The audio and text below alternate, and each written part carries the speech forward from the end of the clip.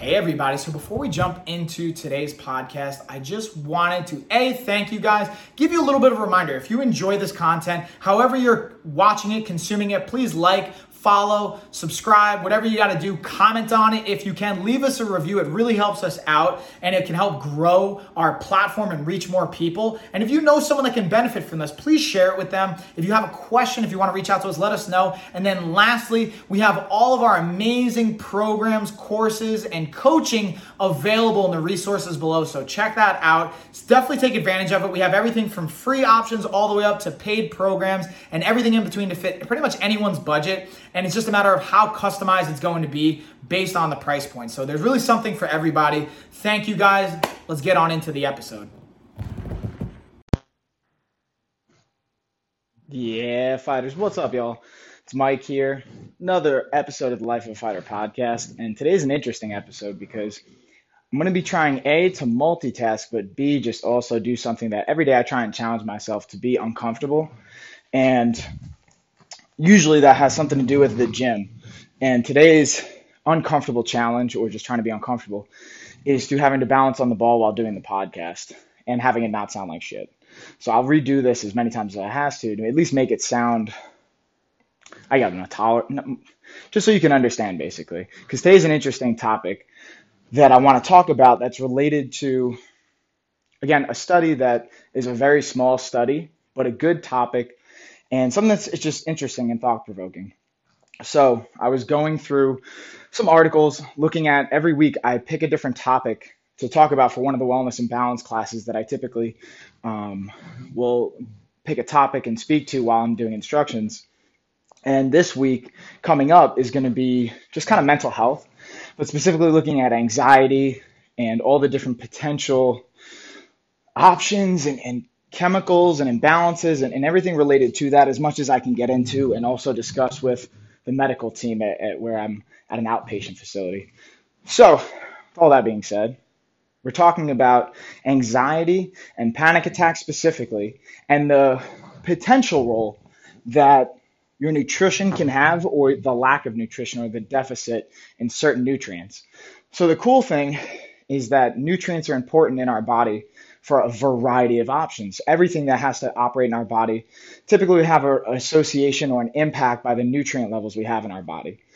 With that being said, serotonin, having to do with a neurochemical in the brain, or really that's created in the gut, that's a response that can be a mood regulator, has a drastic impact by the amount of iron and B6 that we have.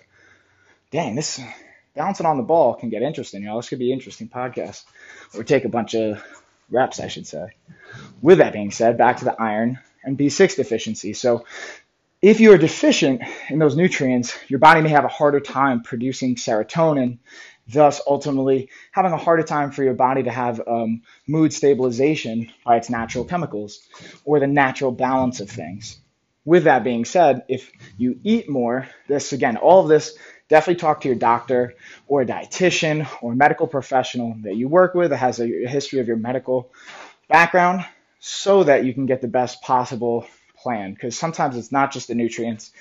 It can be a multitude of things. So don't just assume it's just this. This is just a helpful piece that really shouldn't hurt, but ultimately talk to a medical professional to ensure for your specific case it won't. Some sources of iron and B6, depending on also allergies and things like that. As long as you're not allergic to dairy, dairy can be a great source. Yogurt, cheeses, things like that, even eggs, chicken, poultry products, and even red meat, depending on, again, your food tolerance, your diet, or your lifestyle, your nutrition habits, all of those things.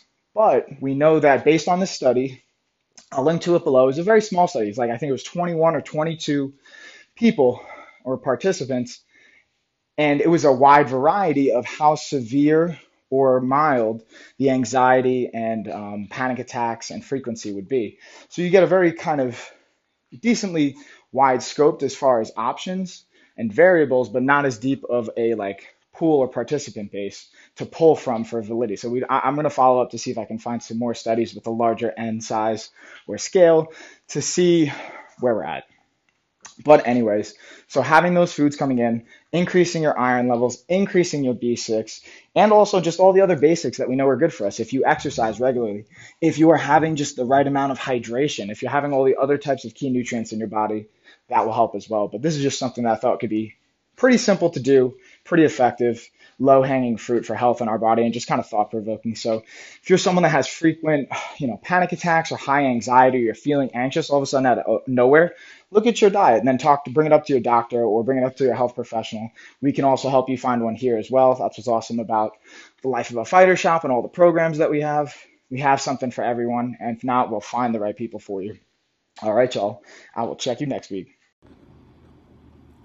So I just wanted to say thank you guys again for watching, listening, consuming that episode. If you guys enjoyed it and you haven't already, please please comment. If you haven't reviewed, please leave a review. If you haven't followed or subscribed, please do that as well. Again, it tremendously helps us out. And then just a quick reminder, if you guys want more resources, we have them below. We have our programs, everything from free all the way up to paid and kind of everything in between.